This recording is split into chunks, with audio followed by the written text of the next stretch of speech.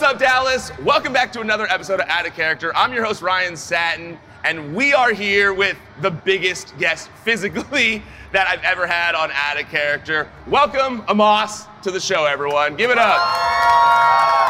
Thank you so much for taking the time to do this today. Thanks for having me. I want to start off asking what I ask every one of my guests on the show, and that's how much of your real true self is there in the character you play on TV right now? Part of it, I pull from stuff from my past. So not all of it, because I have to keep some for myself, but a part of that is in that character. Well, you know, in the few interactions that I've had with you in person, you strike me as a much more like not nice, because I don't know, was your character considered nice or not, but you're a very kind-hearted soul, I feel like. Would that be a nice way to describe you? A good way to describe you? Yeah, that's a great way to describe me. Yeah, I'll take that, yeah. Do you think that you've kind of had to develop that because of your imposing size? I think so, because I realized, me walking around ever since I was a kid, because I think around when I was 11, I was about 6'1", and people were kind of intimidated by me. So I always had to, always carry myself in a certain way and not be overly aggressive, because I knew people would fear me. Yeah. Not to say I don't have that side of me, it's there, but I knew that at an early age I had to learn that there was a right time and a right place to bring that out.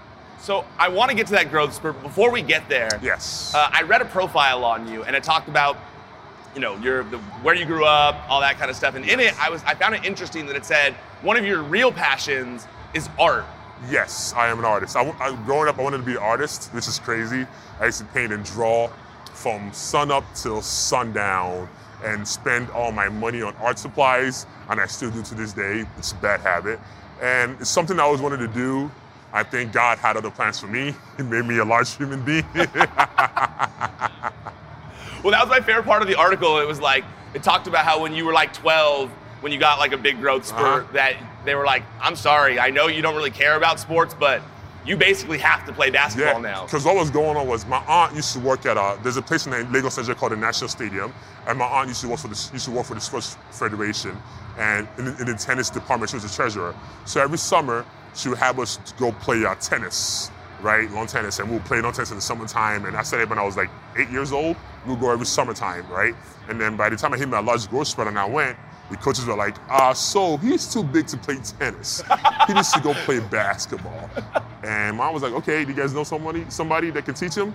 And it was right there to go play basketball. That's how I got thrown into the world of basketball.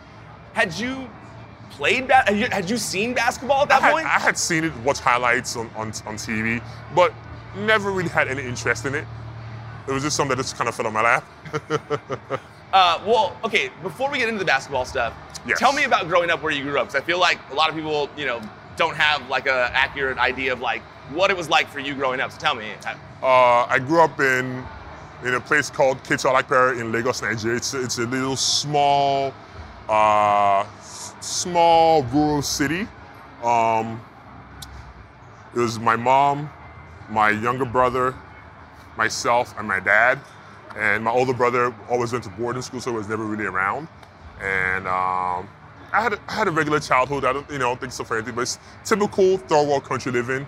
No power, trying to figure out what to eat and how you're gonna fend for yourself, and those are struggles of a developing nation. Yeah, well, I from someone like me who has no frame of reference for that, I mean, to hear that you were having to figure out where you were gonna eat and stuff that's crazy to me. Yeah, a lot of people don't think about those things, and I think those things have added into my view of how I view life as a whole, and always being grateful and appreciative for everything that's given to me and not take it for granted. Yeah, I mean, that article said that when you were doing art, that it was basically by candlelight because you guys barely had power. Yeah, we used to be candlelight at the nighttime painting till 1 a.m. in the morning, which is, in hindsight, is bad for my eyesight.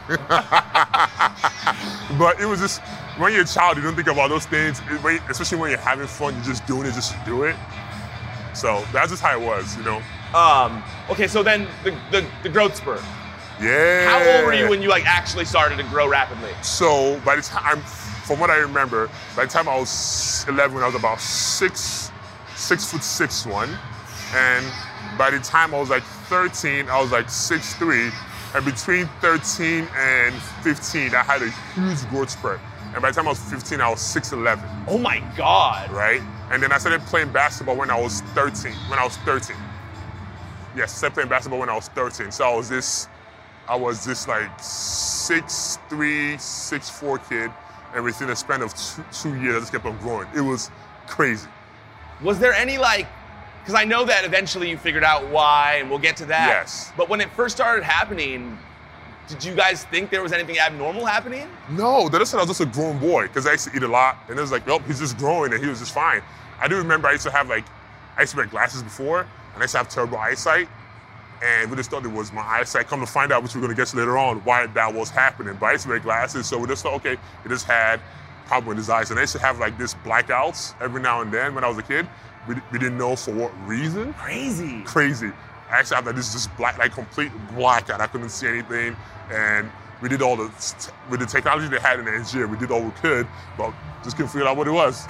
Man, did you almost feel like, because you were so into art and that was your passion, but then because of your size, you had to play basketball, did you almost feel like you were doing a job from a young age because it was something that you kind of had to do since you had this gift? Not necessarily. I think when I started playing basketball, it was tough because I wasn't a very athletic kid. I had to learn how to be athletic, and I think basketball gave me a lot of tools for that. And actually, my younger brother, he's not as big as I am. He's small, actually. I always call him, he's a freak athlete. Whatever you give him to do, he's never done before. All he needs is one lesson, and he picks it up like this. Me, I have to continuously practice and practice and practice to just learn and absorb things. So that's just my learning process. And just the basketball stuff, I just enjoyed it as a kid. It wasn't oh, during the summertime, go play basketball, and I was just having fun. And it wasn't until when I went to the camp, even then, it was always fun. It was always fun, because I really enjoyed it. It was something different. It was a sport that is not very popular in Western Africa. I mean, I don't know if you guys know, outside of the USA, soccer is number one. Actually, the real football is the number one sport, okay? The real football. So, played soccer growing up, so basketball was something new, and I enjoyed it. Was it scary though, when you started growing like that, just for you personally? No, not at all. I just took it as it came. I didn't think too much about it. So then, you go to that camp, and Yes. you got basically picked up. So where did you got a scholarship to come to the United States to play? So what happened was, I went to during my first year of training basketball, Masai Ujiri, who's the president of the Toronto Raptors, he's Nigerian, he came and did a camp in Nigeria. And the year prior, they had done a test run, right? So the year that I go to this camp, they already knew all the kids coming back for the camp. Now they already had a big production, all the sponsors to make it bigger, right? So I just show up to this camp. I asked my coach is like, don't go to the camp because you're not ready. I'm like, eh. The one thing they tell me is, no, I'm gonna go. So I show up on the day, and they're asking me, who is this kid? I told them who I was, and they asked me how old I was. I'm like 13. I was like 6'5". They were like, you're 13? 6'5", 6'6"? I'm like, no way. I'm like, it's true. They're like, do you have any proof? I'm like, well, my aunt works here. So, you want me to go get her? They're like, go get her. So I go get my aunt, and she comes and like, yeah, this is my nephew, and he's not lying. They're like, oh, sucks. They have dollar signs coming up in their eyes. Man, they're like, oh, sucks. So they put me to camp, and I could not walk and chew bubble gum. I was terrible. Really? Yeah. Oh my God, I used to be very bad at basketball when I first started. It was actually kind of horrible, right? And then got me to the camp, and I think they were just enamored in the fact that I really wanted to learn, and I was so open to the fact of learning something that I'd never done before, and I just took everything with grace. So then, from that, how long was it until you moved to the United States? I moved to the United States when I was 15, going on 16. It was originally it was supposed to be my mom. My brother was born here, so he had come a couple of years prior. He was in Indiana, and it was supposed to be myself, my mother, and my younger brother supposed to come, but due to the immigration process, because I already had a scholarship, they didn't want to hinder me, so they said, you know what, we're going to ship you by yourself, 15-year-old kid, go by yourself, and go to America and go figure it out. And that's what happened. Did you speak English at that point? Yes. Okay. So a lot of people don't know this, but Nigeria was colonized by the British. Okay. Yeah, so English is the first language. We have other languages that we speak, but... Yeah, because right before I heard you speaking in a different language than other guys, so I wasn't sure. So that's my native tongue. It's called Yoruba, okay. Which is another language, which is one of the primary languages in Nigeria, which is what I speak, but I also speak English as well. So is your family here now? No. No, really? They're still in Yes. Nigeria? My mom and my brother's still in Nigeria. My dad's still in Nigeria. My older brother and his daughters live in Indiana, though. So I get to see them every now and then when I go up there for a live show. So where did you move when you came out here? So originally, I was supposed to go to Montverde in Florida, Okay. which is one of the top prep schools in the country, right? And then something happened with the immigration process. It got delayed. And then it got switched to Marshall's Christian in Maryland. Okay. Markville, Maryland, which is the same high school Kevin Durant went to. The same coach. So I go there. This is January 8th, 2008. Man, it's cold as heck. I've never seen winter in my life. This is my first time seeing snow, and it was a huge weather shock. Would you say that was the biggest culture shock that you had to deal with when you got out here? Oh my God, it was, because being in Nigeria, Nigeria is like Texas and Florida, right? It rains, it's sunny all around, it's humid. So I'm used to that type of weather. But to go to a state where it's freezing and it's snow, and I remember my dad had ordered some like winter stuff for me from Dubai, and I was like, okay, this should work. And I got to the airport, I'm like, nah, this is not good enough. I need something else. This is not doing anything. In that same article, I laughed because it gave a frame of reference of like how long ago this was, because it says that, you know, you went into a store and you bought a Zoom player. Oh my God. Because you wanted something out here, and I was like, God, I haven't heard the term Zoom player in so long. So the story that was, when I was still in Nigeria, I had cousins, more African cousins who would travel overseas that would come back, right? And when they would come back home, someone came with an iPod video, the video one.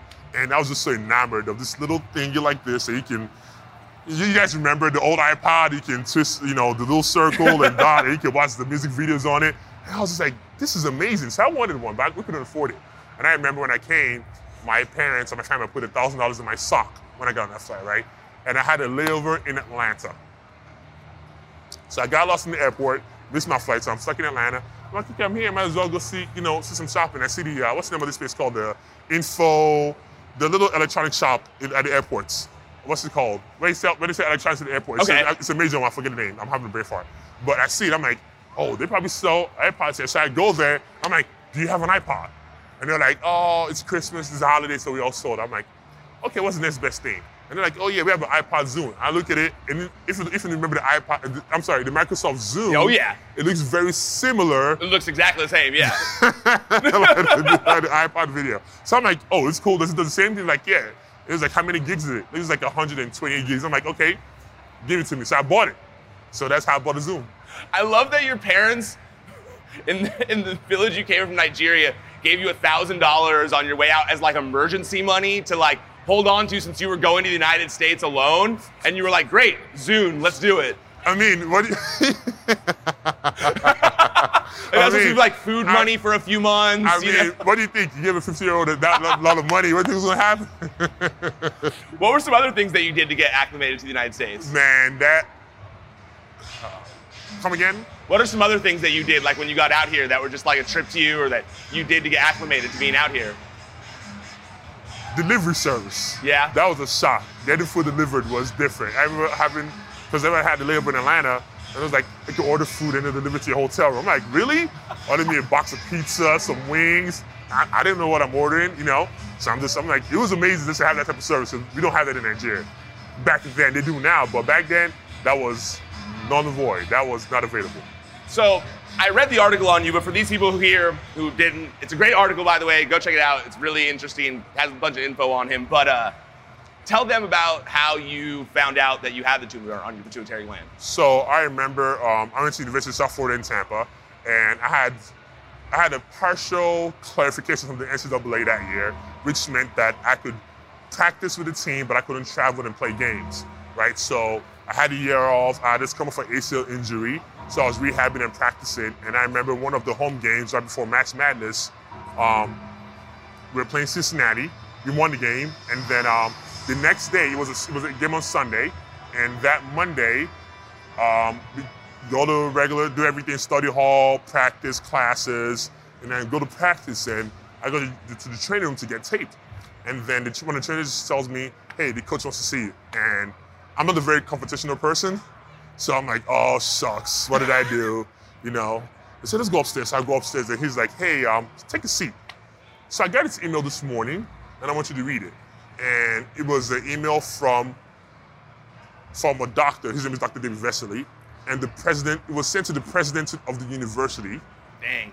And my coach was CC'd in the email. Crazy. Right? And my coach said to me, I don't know who this guy is, but he seems a very high up guy on the campus.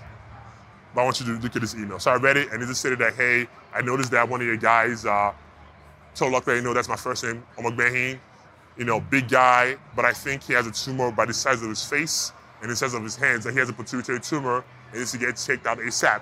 And I'm reading this email like, no way, I'm fine. And I look at my coach, he's like, what do you think? I said, I don't think I have anything, but hey, I'm gonna do it just so I can have my peace of mind. I try to shut him up. Now Wednesday, they set up an MRI appointment. I go to the MRI. It takes about a couple of days. That following Monday, come to practice. Go to the trainer's room. They're like, nah, go upstairs to the coach's office. I walk into the coach's office. It's the president of the university. All the doctors are in there. All the students are in there. They're like, so this is your MRI right here, right, of your brain. And you see that little speck right there? I'm like, yep. They said, you have a brain tumor. I'm just like, oh, Lord. And they said, we don't know whether it's benign or it's a cancerous tumor. And we're going to have to put you on the silence for a while and figure out how to deal with this. So it's a little bit of a shock to me because, when you take an ACL, you can always come back and control it. You can do rehab and, get stronger and faster. And I told my ACL twice, but it was cool. I was like, that's easy. This one was such a curveball because it was out of my control. I could not literally control anything. And I remember I had to do the first surgery that year, and that was very, very trying for me because. How long after the MRI was that? Literally a month. Okay. A month and a half. I had the surgery, and it had to go through my nose, and it was very, very traumatic because I remember coming back. Because what happens is, and you guys don't know this, but when you have there's a thing in your brain called the pituitary, right? And when you have a tumor, it messes with all your hormones, right? Your hormones, for testosterone, estrogen if you're a woman. And when they went, also your thyroid as well. And when they go in there to take out this tumor, there's a very, very high likelihood that it messes up your hormones in totality, right? And when I had that surgery done, it did, right? So I had the surgery in 2012, which is my freshman year. And come to find out my IGF-1 levels, which is, so when you have, let me go back. When you have a pituitary tumor, your body produces too much growth hormones and it makes you larger, right? Yep. But in the process of doing the testing, they found out that not only did I have the pituitary tumor, I had gigantism and I had partial Cushing's disease, which is very rare. What's that? So it's different forms of large human beings. Okay. But it's like different variations, and I had all three combinations. Like Andre had acromegaly, which is one of them, and I have that. Dang. But I had the other three combined with it. So my case was very, very unique, and it was the first time in medical history that I'd seen someone with all three together. Wow. Right. So I became this sort of anomaly in the medical world, like, oh my God, especially to endocrinologists. Like, so you're like in medical books, probably? Pretty much. I had a journal published about me, about my case. And it was weird because they were like, this is weird. I've had professors ask me to come meet the students so they can, they can talk to me and, to get feedback, because it's rare that you find a patient like me, very rare. So that threw a curveball in there. And I remember having the first surgery and I was doing well. But they found out that my levels weren't coming down, so I had to do another surgery again the following year. And how long from the first surgery was that? That was a year apart, literally. So I had to do another surgery again, and once I did that surgery, all my hormonal levels literally just started, excuse my language, went to crap. It's okay, Randy Orton was here already. Yes. He already, okay, all right. Oh, yeah, okay, never mind. All my hormonal levels just went to crap, so even after the second surgery, my levels weren't really down, so I'm still on medication to this day for my tumor to help with my levels, so that way I don't keep on growing. And also, my body doesn't produce any testosterone, so I have to actually take testosterone to help me. Crazy. Because of that tumor. There's a lot of things that affected even my thyroid, so it taught me a lesson that I can't control everything.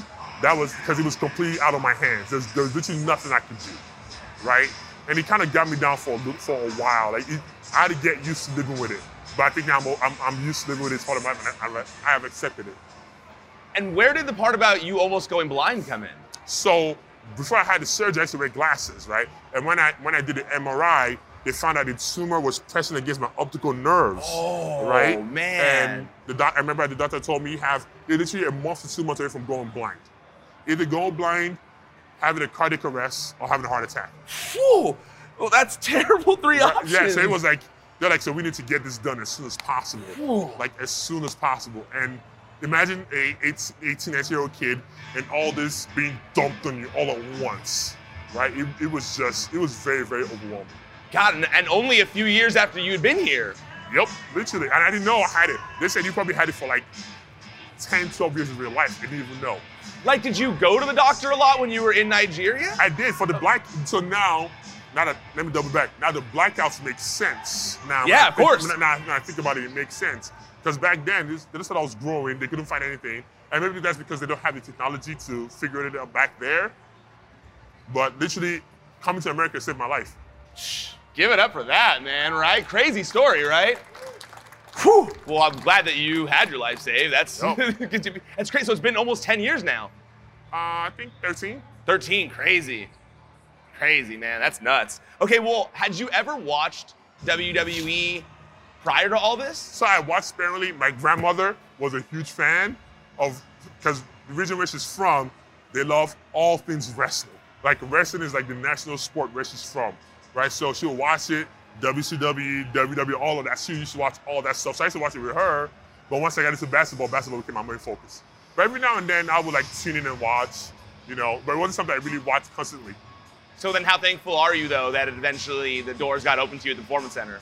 Man, it's such when I think about it, because when I first came to this country, right, I used to play, I don't know how familiar you with grassroots basketball, like AAU basketball and all that stuff. Not really. So I played AAU basketball. All college athletes who play basketball at a high level played, right?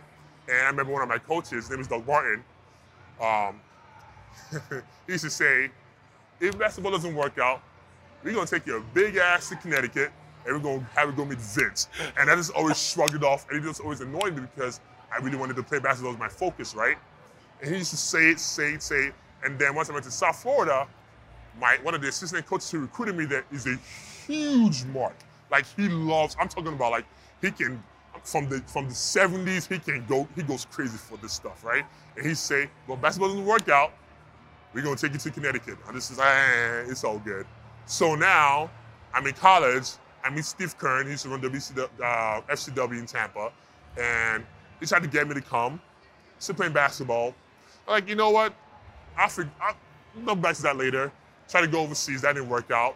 And then was living in San Diego for a while, then moved back, and then my best friend was like, hey, why don't you reach out to WWE and see if they have a job for you? And that's how that happened. If not for my best friend, his name is Jeremy Warren, I would have never reached out.